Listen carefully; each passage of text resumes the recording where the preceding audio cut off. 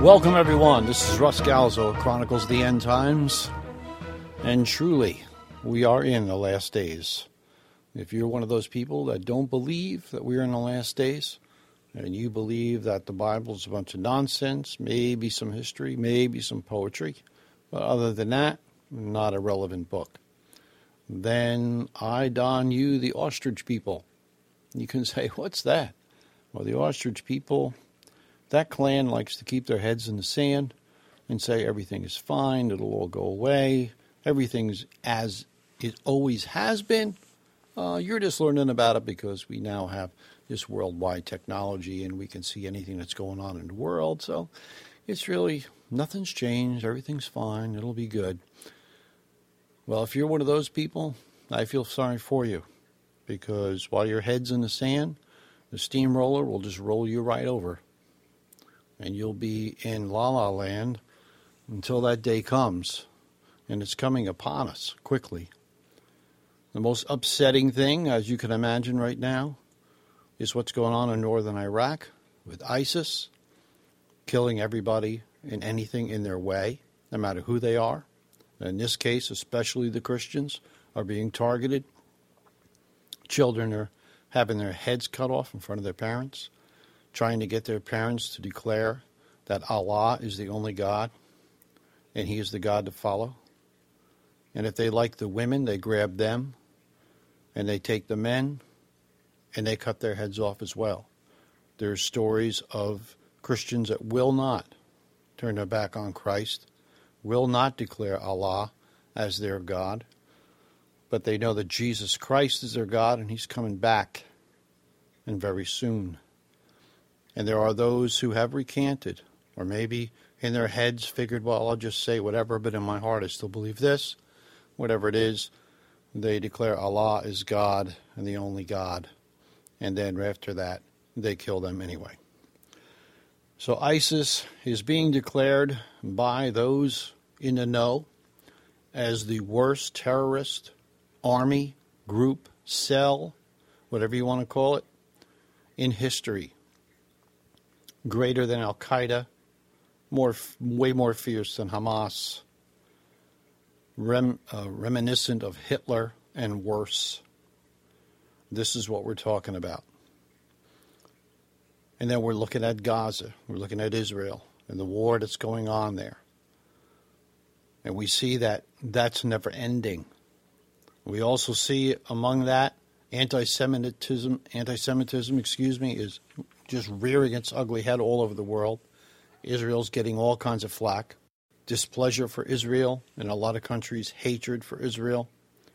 We see Russia and the Ukraine and this tragedy of shooting down this plane, and Russia's just cavalier attitude about it. And now, just recently, in the last couple of days, they've sent another 2,000 troops to the Ukraine border, heavily armed with tanks. What are we seeing here in this world? How about we add to that the Ebola crisis in West Africa, and Ebola started to break out in other parts of the world?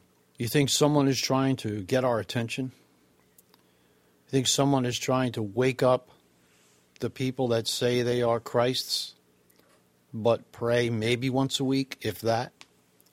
It's time for all of us to pray and to seek God as never before for the souls of men and women and children. The name of this podcast is Whose World Is It?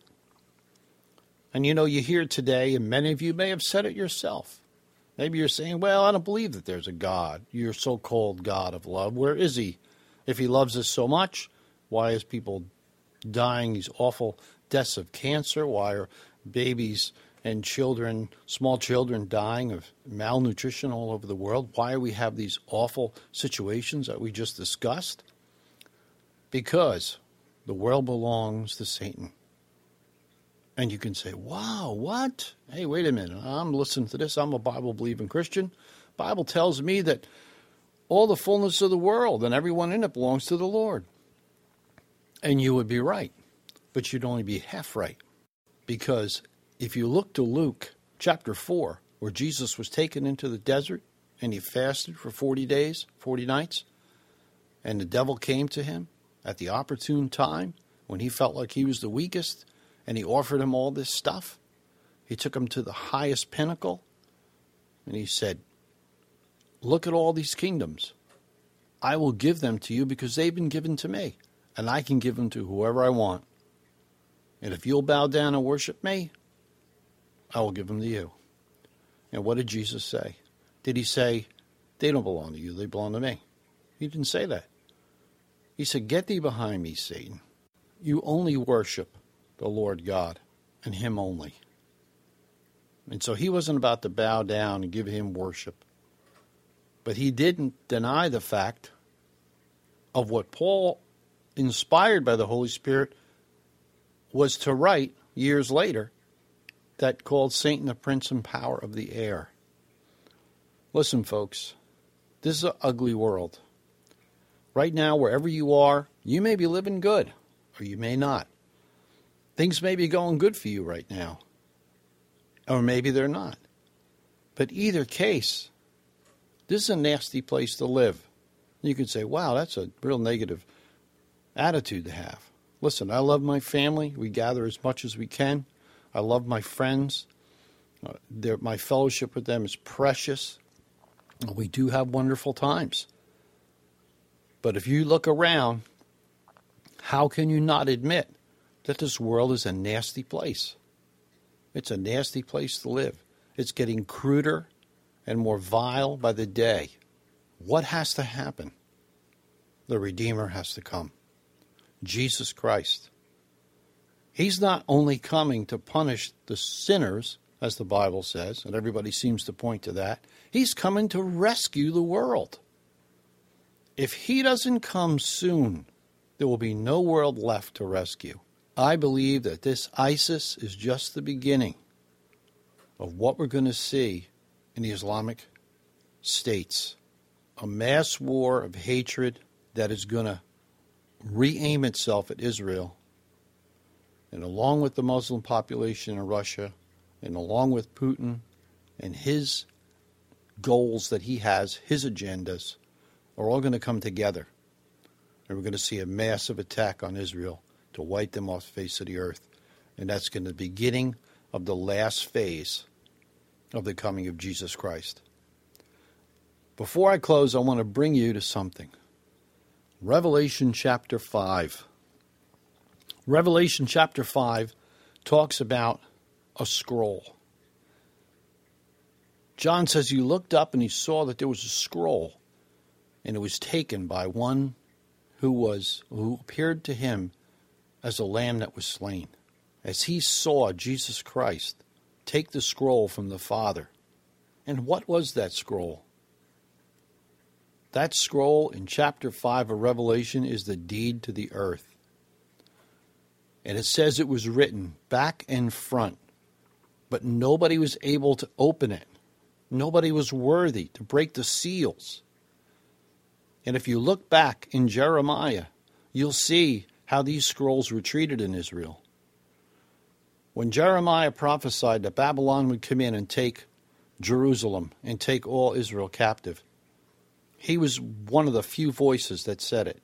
And he was looked at as someone who was a traitor. He was arrested for treason because of his way he spoke. But he spoke the truth. He spoke what God told him to speak. But yet, Lord laid it on his heart for him to buy his uncle's property. Why? Because he said, you're going to come back here someday. Not you personally, but Israel's coming back here. And when they do, he can redeem that property. And he took that scroll, and it was written on one side, and it was written on the other, of all the terms that only the certain Redeemer could redeem that land. And he took that scroll and he buried it in the ground, put it in the jar, buried it in the ground, where his ancestors would know it would be when they came back, and they could dig it up and they could show that they owned this property, and that property was redeemed by Jeremiah, and his family could once again live there. Jesus Christ is the only one worthy. Is the only one. He's the kinsman redeemer. He opens and breaks the seals in Revelation chapter 5. And the whole Heaven rejoices.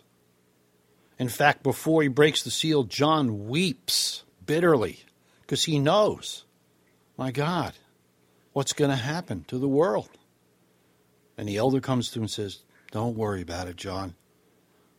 The Lion of Judah, the root of David and Jesse, he's worthy. He breaks the seals because of the blood he spilt for this earth, for the people who live on it.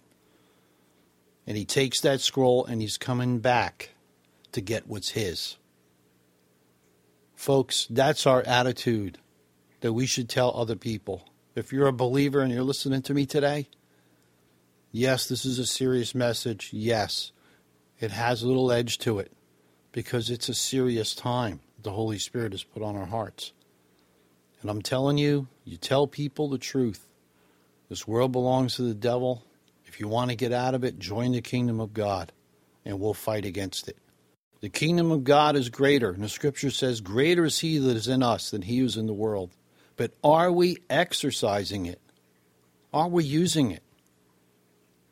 If an army is given a weapon and they never use it, they're not much of an army.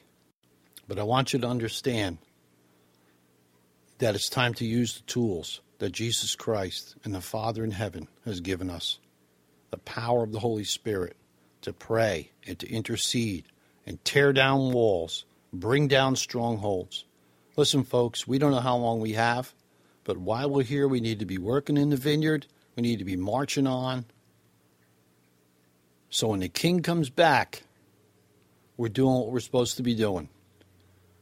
It's time to pick up our weapons, our spiritual weapons, and move forward and pray against all the darkness that's coming upon this earth. That's our job. And when God is done with us being here, he'll take us away. But until that time, let's march forward. Let's tell people the truth. Yes, Jesus is coming. But you know what? He's coming to save the world. He's coming to get his people, those who love him and those who are faithful to him.